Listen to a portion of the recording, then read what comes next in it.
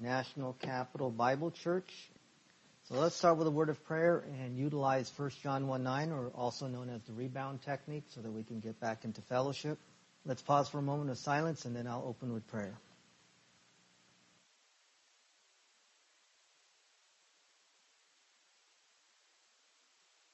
Thank you, Father, for allowing us to assemble together as believers in Christ. We know that this is critical for the spiritual life.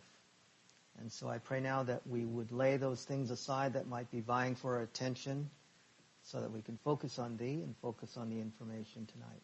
We ask and pray these things in Christ's name. Amen.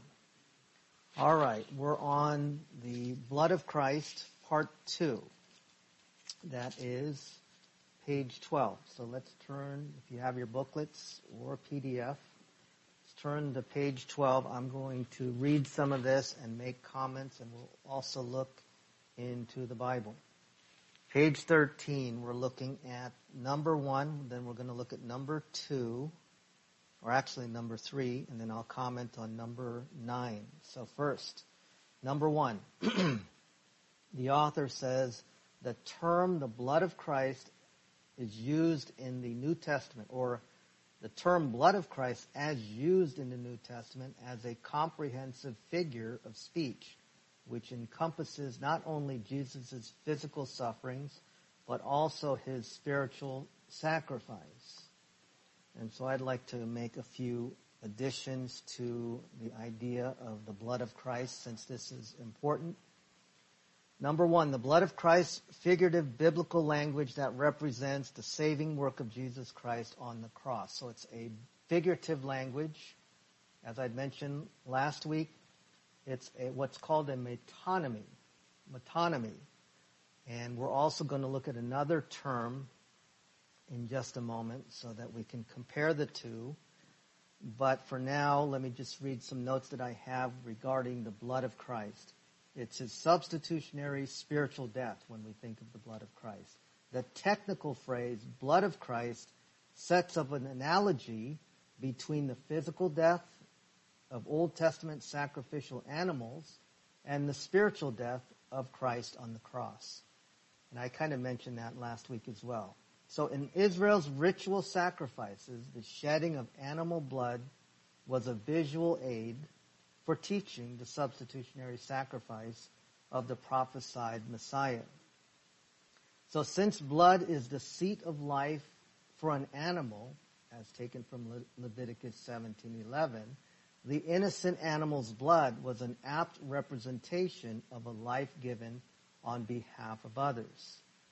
So animal sacrifices were the shadow of good things to come, which is the reality which would be fulfilled at the cross by Jesus Christ. You find this in Hebrews 9:11 through 12, and 10 and 1. In fact, let's turn there for a moment. It's always good to open the Bible. So Hebrews 9:11 to 12. 9:11. Actually, it's 11 through 12. But let's just go look at Hebrews 9. Yes, let me read it for the recording. But Christ came, I'm looking at Hebrews 9:11. Christ came as high priest of the good things to come with the greater and more perfect tabernacle not made with hands, that is, not of this creation. Not with the blood of goats and calves, but with his own blood he entered the most holy place once and for all, having obtained eternal redemption. So that's also in addition to what we've seen in Pastor Gene's material here. And also it's the idea of to pay the penalty for mankind's sins. Christ had to die spiritually, not physically. Sometimes we think of his physical death as paying the payment, but actually it's his spiritual death that was required to appease the wrath of God as a substitute for us. This substitutionary spiritual death, which is the figurative blood of Christ, opens the door to salvation for anyone who would simply believe in him. We see support for this in Ephesians 2:12 to 13. Furthermore, because the figurative blood of Christ cleanses us from all sin, believers can simply name their post-salvation sins privately to the Father and be forgiven, which is what we champion here as per 1 John 1:9. So that was some of the things I wanted to add to point number 1. Let's look at point number 3. There's something here that I wanted to pull out as I was looking at this that I thought would be appropriate for this section on the blood of Christ. He points out in point number 3, in the telling of Gethsemane, Mark uses 3 words found in Mark 14:32 to 34, that speak of the terrible dread that fell on him unto death, or as far as death. So you see those words, unto death or as far as death. But I want to take us there for just a moment so that we can see what was a part of this section here in Mark 14. So it's one book over past Matthew. Look at Mark 14. We're really turning and using our Bibles tonight. Mark 14. We're going to look at 32 to 34. 32 says the following, Then they came to a place which was named Gethsemane, and he said to his disciples, Sit here while I pray. And he took Peter, James, and John with him. Who took Peter, James, and John with him? Jesus Christ. So please notice, he took Peter, James, and John with him, and he began to be troubled and deeply distressed. Isn't that what we saw in John 11? Right? He was deeply distressed. He was agonizing, right? So here we have it again. But he took Peter, James, and John, who happens to be his closest of disciples. That was close to Jesus Christ. He took those 3, and he said to them, My soul is exceedingly sorrowful, even to death. Stay here and watch. He went a little farther and fell on the ground and prayed that if it were possible, the hour might pass from him.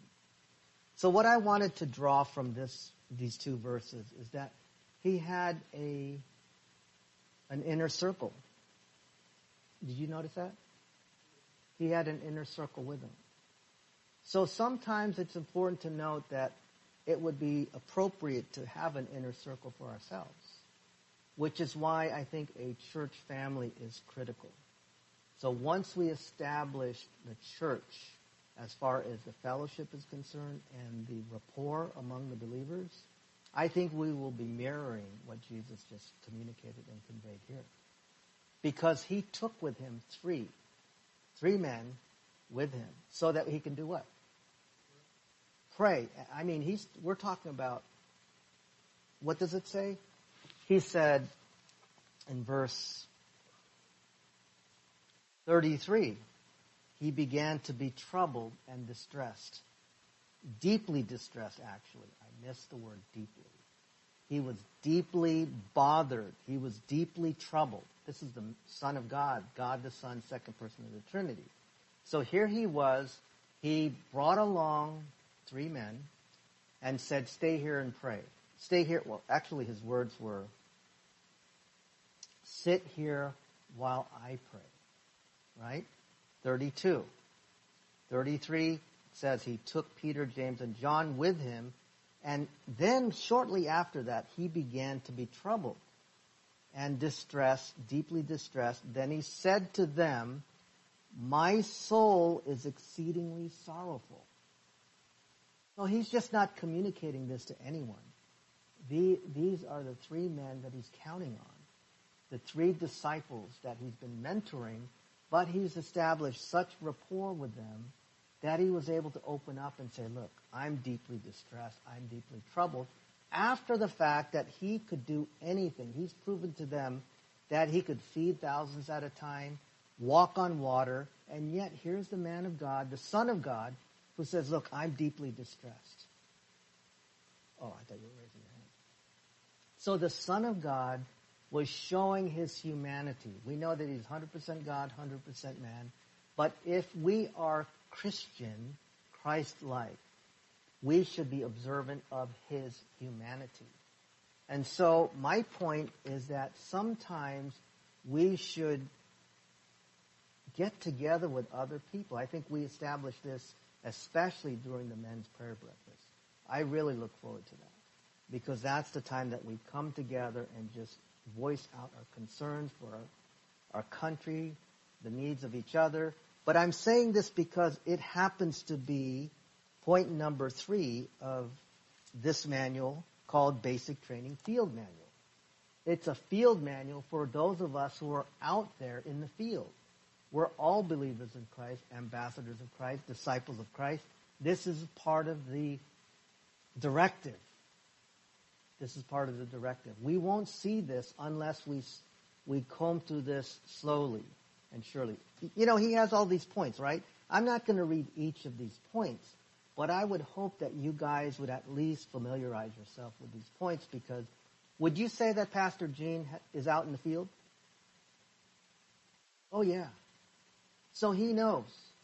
He certainly knows what it would take to be able to stand against the assaults of those who are against the gospel, the grace message. So he knows firsthand what it's all about. And these are proven doctrines that are designed to empower us, not so that we can just rub shoulders. Hey, bro, how are you doing? It's not about that. It's about looking and learning from the Master himself. What did he do here? He was not ashamed to weep in John 11. He was not ashamed to say, you guys come with me. I want you to be here. Sit and pray. When was the last time we asked someone to do that? When was the last time we were even with someone? Or are we too kind of aloof? Are we being more like Christ when we're aloof? I don't think so. So I look at these things. The truth is, look, let's be honest. Do we know these doctrines? Yes, we do, right? It's nothing that you don't know already. However, I found out that since I've been teaching through phase 2, I'm noticing that if we slow it down and put the brakes on, we're going to discover that the things that we thought we knew maybe are not there embedded in our souls, right? Because when I saw this, I said, okay, what's the big deal? He was at Gethsemane. So I went to the references, and I discovered here's God the Son who can do anything, and we're about to see him raise someone from the dead. And at this juncture, he's saying, come with me, these 3 men. Sit here and pray. To me, that's like a revelation because it gave me insight into the life of Christ. And if we're sitting here saying, oh yeah, phase 2, oh yeah, I'm a believer in Christ, oh yeah, I'm a disciple of Christ, please notice this. This is not fabricated. In fact, this is not a part of the book only. This is a part of the scriptures that you have open on your desk right now. So if you can paraphrase this, Theron, what would you say? I'm sorry, I'm picking on you, but what would you say about this verse that we just saw? What stands out regarding Mark 14, 32 to 34? Great observation, Scott. Excellent. But see, you can see, now that we're slowing it down, applying the brakes a little bit, there are certain things here that reveal to us how patient and gracious he is towards the people who follow him, right? And so we're supposed to learn from him. Is he not the master? So when we see shortcomings of his disciples, we can compensate and say, well, you know what, we can tell Jesus wasn't pleased with that move. So we can make adjustments. So we can certainly learn from the mistakes of those who went before us.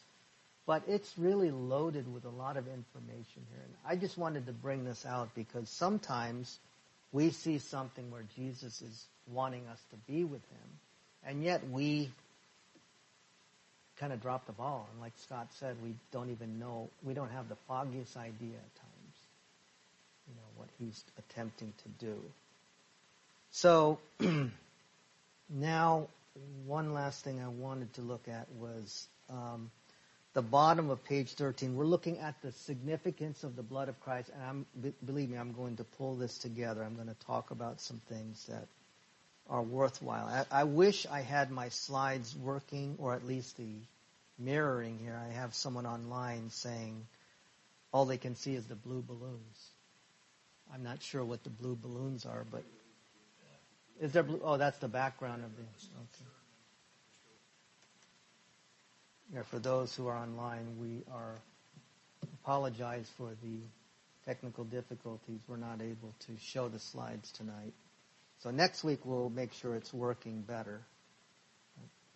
Gladys, Marcia, Marty, Rudy, Steve, Karen, welcome. So if you weren't here earlier, we just did not have the mirroring effect working, so we apologize for that. That's why you can see the balloons. Not that we're giving them to you, but just want you to see something aside from my face. So anyways, point number 9, let's go there really quickly. And I have something that I wanted to just say. And then we're going to go back into what I really wanted to talk about with regards to the using of Christ's blood as a metonymy. So point number 9 on the booklet on page 13. The author says the following. Peter tells us that he himself bore our sins in his body on the cross so that we might die to sin and live to righteousness. For by his wounds you were healed. So if you have your Bibles, just turn to 1 Peter 2:24. 1 Peter 2:24 says the following. Who himself bore our sins in his own body on the tree, that we, having died to sins, might live for righteousness, by whose stripes you were healed. So we must remember Jesus not only died because we are sinners, meaning we have a sin nature, but he also died for our sins, plural. Every sin we ever committed or will commit, that was nailed on the cross. So think of the sin nature as a car factory. I'm going to give you a little illustration here. Think of the sin nature as a car factory. And when he died on the cross, Christ judged the factory, but he also judged the cars that came from the factory. So our individual sins, which is equivalent to or likened to our individual sins. So notice the purpose clause here.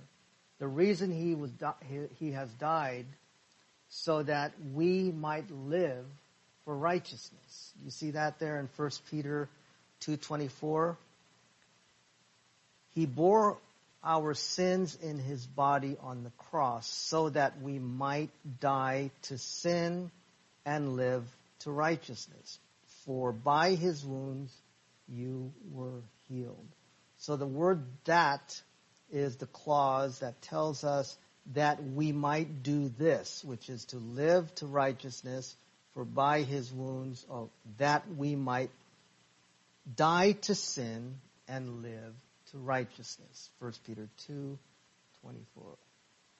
I'm sorry, I'm shifting back and forth from my Bible and my notes since it's not complete what I was thinking tonight, but no problem. We are still going to get through this. So again, let me just say this and see if I'll make sense here.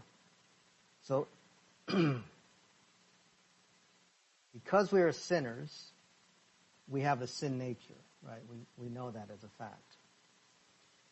He also died for our sins. And so, let me see if I can say this correctly. Every wrong we ever committed or will commit has been covered. So think of the sin nature as a car factory.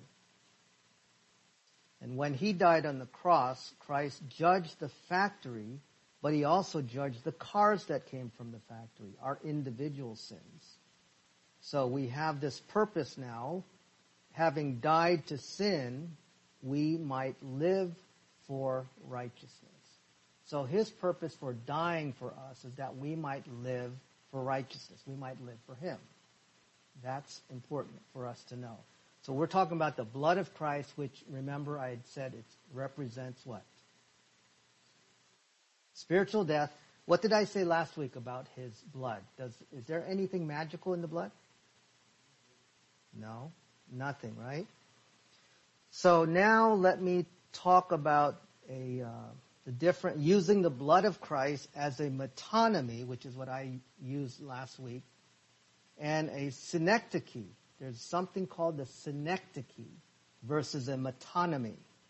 There's a metonymy and a synecdoche. And so the best way I can try to explain this, the differences, is to give you a definition and to use the blood of Christ as an example.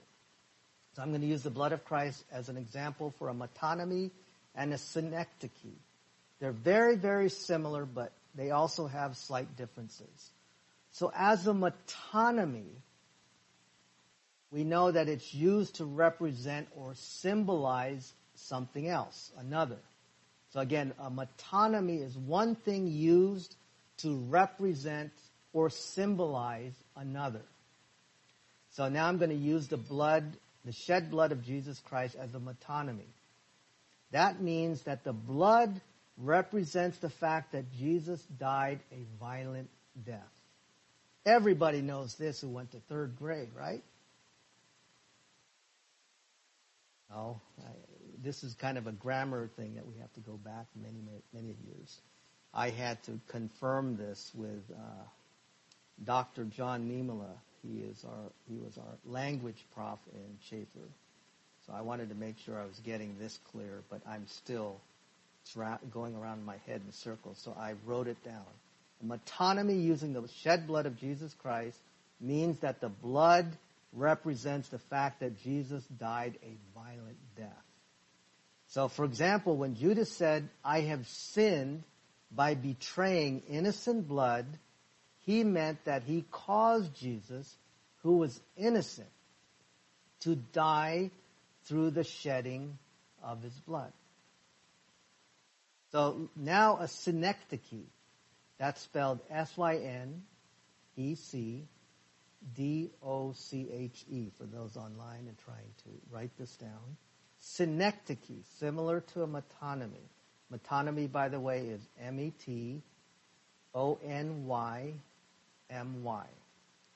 So a metonymy is one thing used to represent or symbolize another.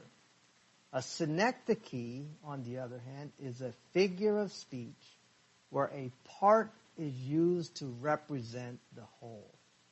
In this case, the shed blood of Jesus Christ can be seen as a synecdoche because it represents his entire body.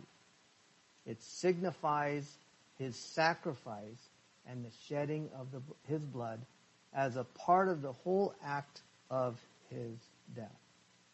So using the shed blood of Jesus Christ as a metonymy, once again, represents his violent death. And understanding it as a synecdoche highlights that the blood represents his whole body and the sacrifice he made. Right, Rick? So as if that's not confusing enough, there are 4 kinds of metonymy.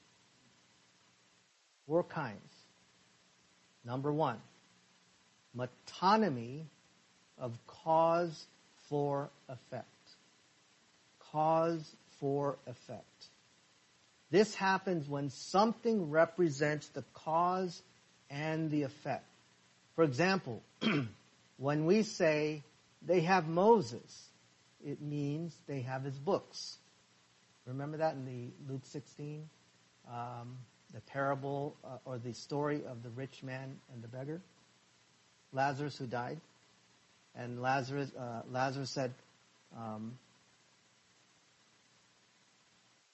"Have him go see my brothers." And Abraham said, "They have Moses and the prophets." Remember that? So they have Moses means that they have his books, because Moses is the cause. He wrote them, and his books are the effect. That's called the metonymy of cause for effect. That's number one. Number two, there's another metonymy of effect for cause. Here, something is used to represent the effect and the cause. An example is when we say, two nations are in your womb. It means that the two babies inside the womb will grow up and become separate nations. That is the metonymy of effect for cause.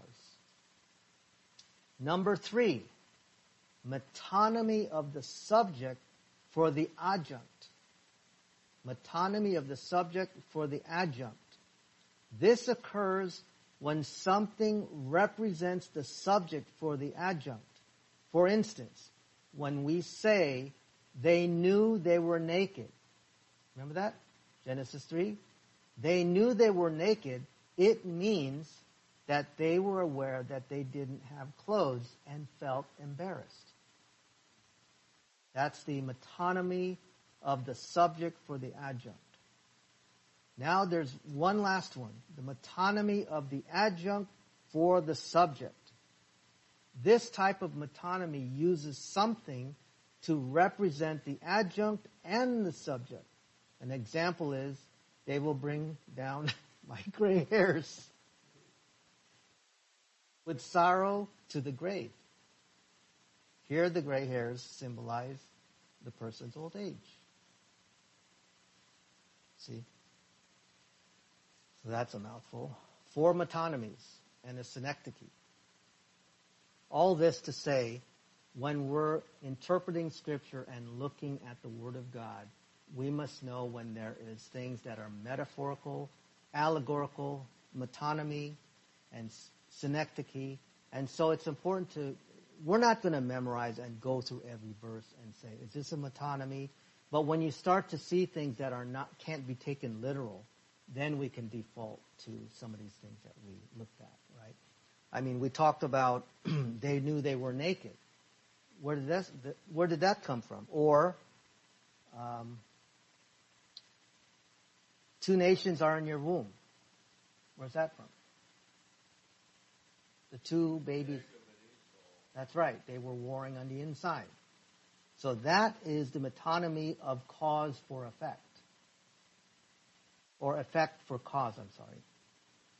It's something used to represent the effect and cause. An example is when we say 2 nations are in your womb, which is exactly what you said.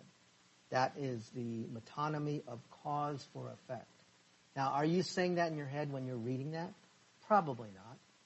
But is it nice to know in the background, should you need it? Yes. That's called being a student of the Word. So that when you're studying the Scriptures, it's not just blasting through. You're saying, well, what does that mean? They're warring on the inside. So now you could say that's not taking place literally at the moment, but figuratively down the road, they are going to split, and they're going to be as odd as possible, and they're going to be mad at each other. Right? So these are things that will be helpful. And besides, what did I use this for to begin with? The blood of Christ. When we talk about the blood of Christ, is it his blood that was spilled outside that was efficacious? Are we to stand there in the cross if we were there to catch his blood in a basin? Is there anything magical about that?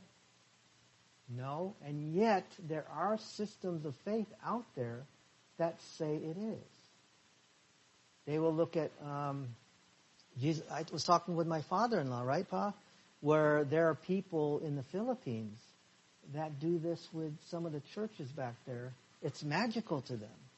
They would look forward to touching the cross, touching Jesus, and sometimes these ceramic images have blood coming out of their eyes or coming off their ankles. And so it's borderline, I would even say cultic, not border, cultic. So if these things are happening, we have to be on our game, on top of our game, to be able to say, no, I don't think that's to be taken literally. There's nothing magical about his blood, The blood represents what?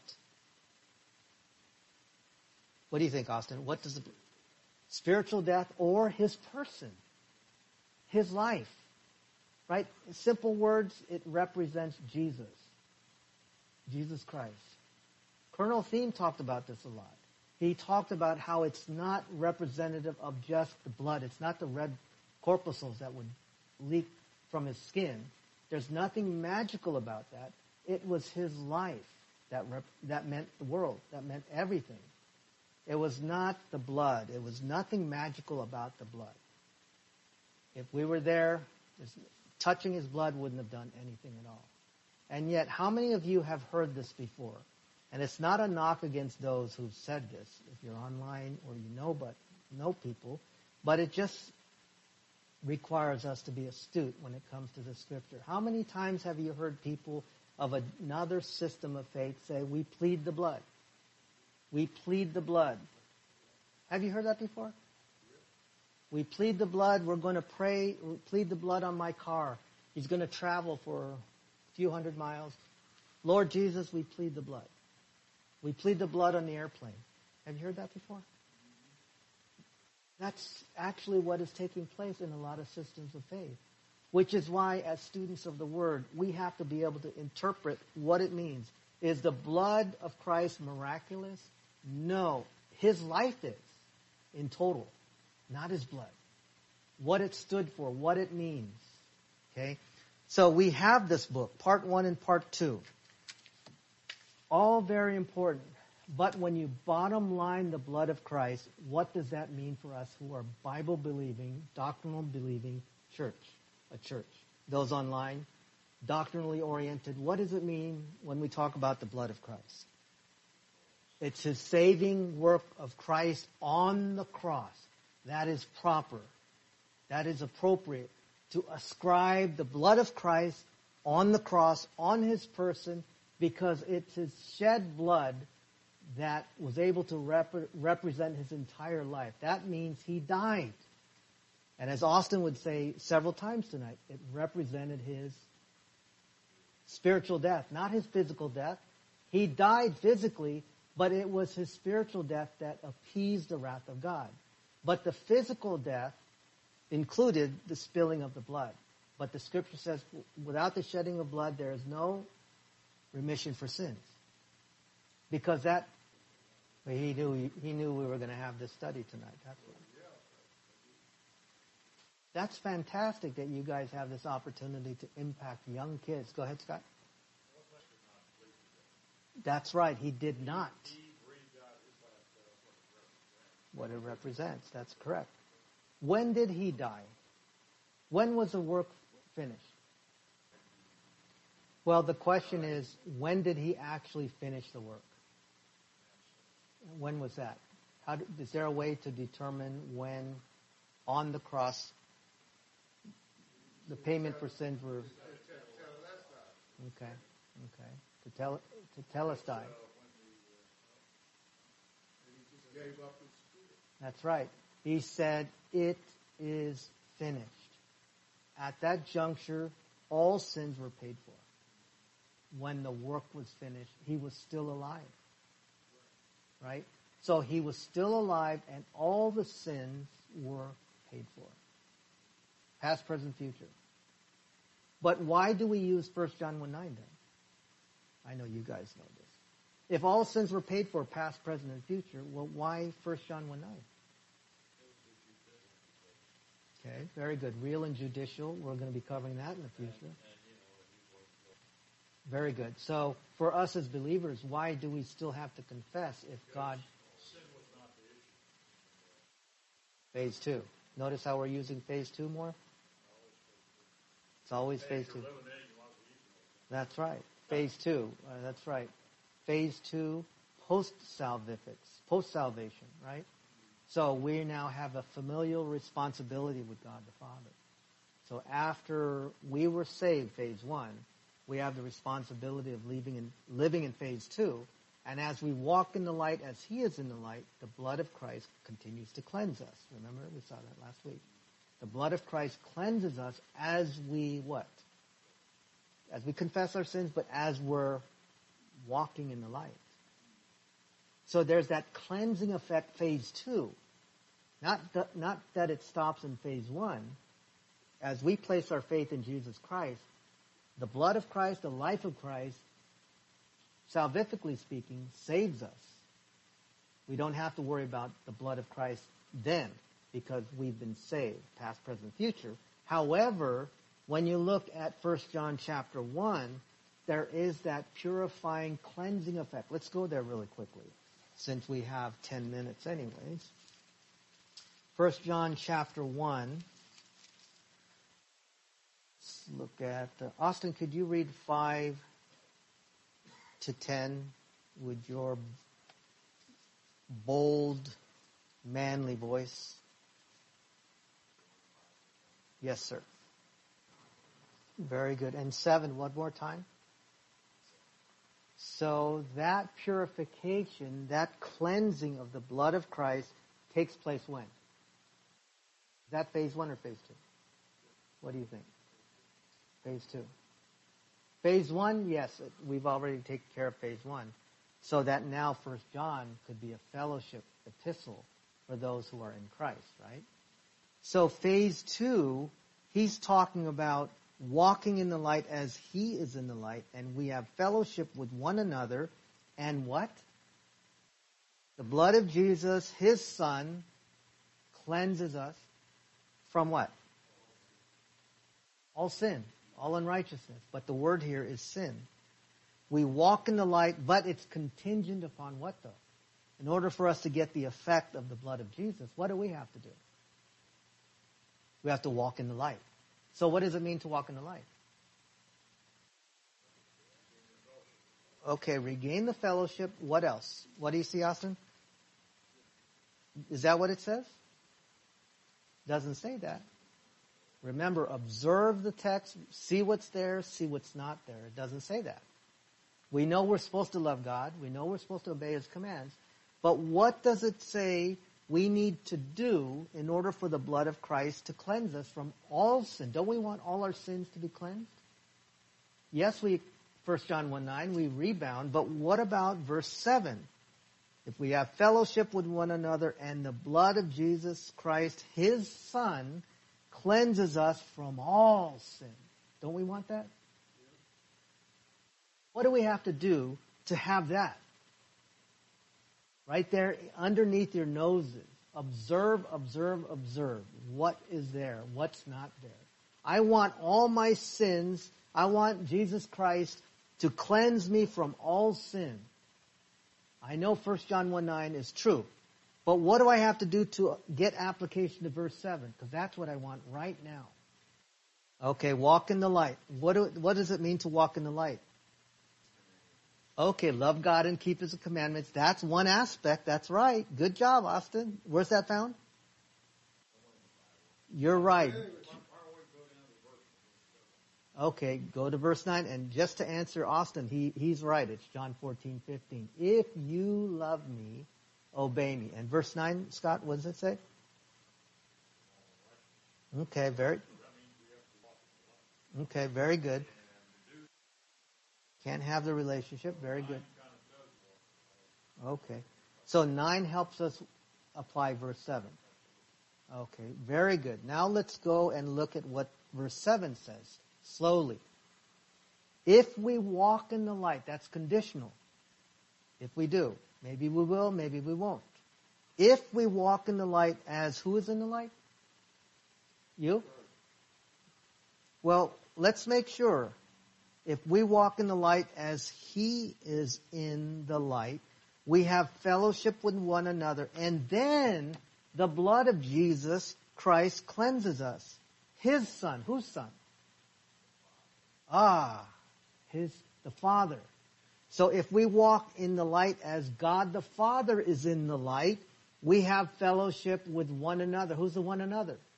God the Father and us. Vertical relationship. But we must walk in the light. Why? Because he's there. But what is the light? We know one thing, that's where God the Father is. As we walk in the light as He is in the light, we will have fellowship with one another. It's a vertical relationship with Him, which then will turn out to be a horizontal relationship with each other.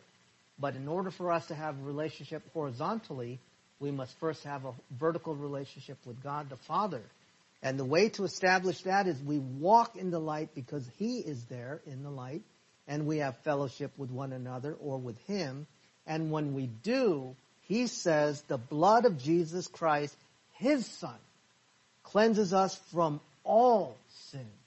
And it's true, verse 9 says, if we confess our sins, He is faithful and just to forgive us our sins and to cleanse us from all unrighteousness. However, verse 7 seems to be talking about something slightly different. Because if you look at it slowly, if we walk in the light as He is in the light, we have fellowship with one another. So what we have to determine is, where do we have to walk? Where do we find God the Father? Because He's there in the light, as He is in the light. If we walk in the light as He is in the light, we have fellowship with Him, one another.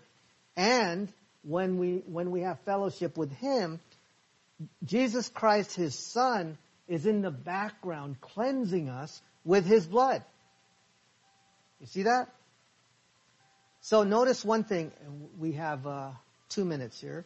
Verse 5, this message which we have heard from Him and declare to you, that God is what?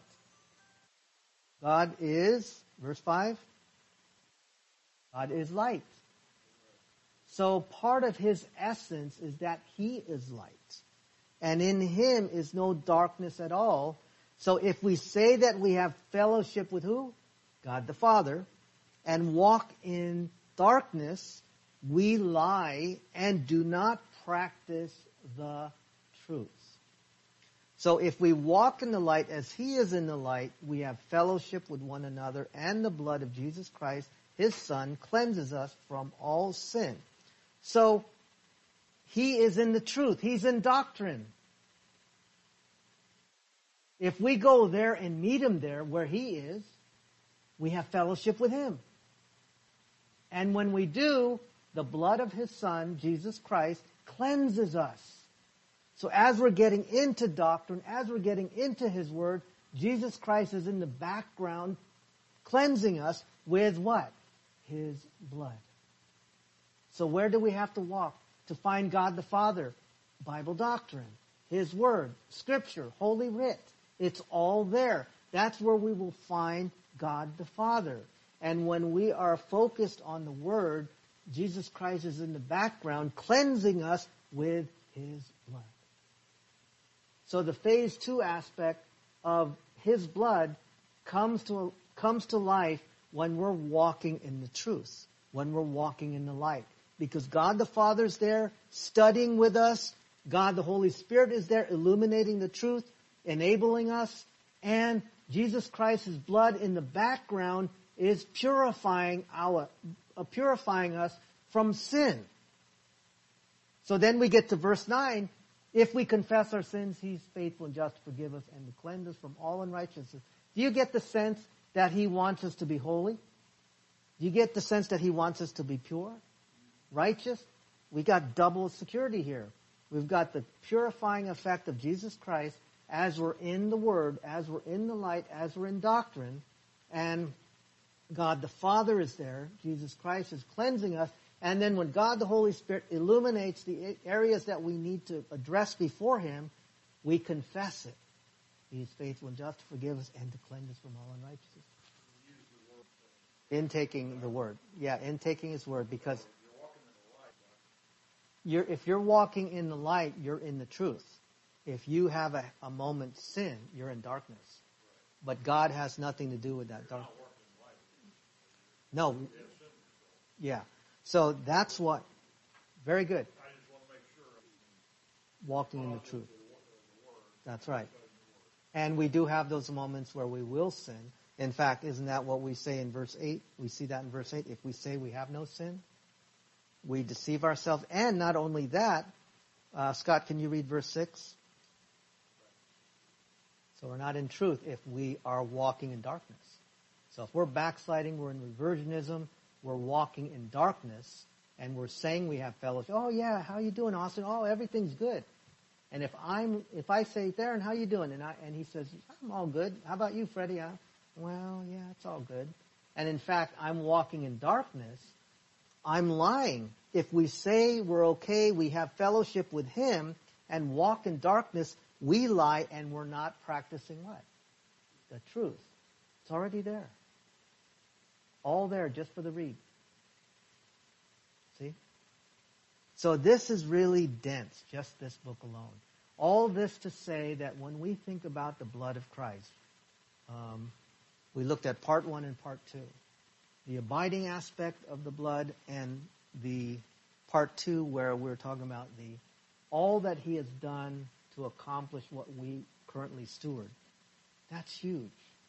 And we saw how, in closing, how Jesus Christ himself, his humanity, sought after 3 men to be there by his side. So there's this inner circle, and it seems to suggest that there are going to be times where we'll need a friend or 2, or at least 3, to be there to back you up, even if it's just a time of prayer. And so we can have friends to pull together and say, hey, stay here for a little bit while I go pray. And you see that in the life of Christ. And so as such, we should follow suit. And I think that's why I'm seeing the National Capital Bible Church is really starting to pop now lately. It's really starting to just take on new life, at least from my perspective. Having been here for a little over a year now, I'm just seeing that we're seeing growth in ways that we haven't seen before. So we should be grateful for that. So having said that, let's close in a word of prayer, unless anybody has any thoughts, comments, questions. Okay, well, let's close in prayer, and then we'll do this again next week, and hopefully next week we should have this dialed in. So I apologize for those online. We look forward to seeing you again next week, or Sunday if you're local. So let's pray. Father, thank you as always for giving us this opportunity to assemble together, to inculcate Bible doctrine so that we can be more like your Son, Jesus Christ. Help us now to not just be hearers, but to be doers of your word. We've looked at a lot of things, even terminology, metonymy, synecdoche. And Father, we're not here to impress each other with terms or anything like that, definitions, but we're just doing this to know you more and have a greater appreciation for the things that you have done on our behalf. Help us to be students of your word through the agency of God, the Holy Spirit, as we go positive.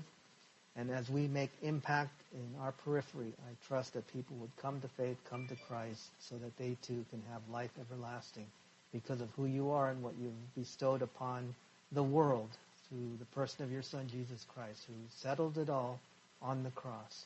The issue then is believe on the Lord Jesus Christ and you will be saved. We thank you, Father, for this opportunity. We ask and pray these things in Christ's name. Amen.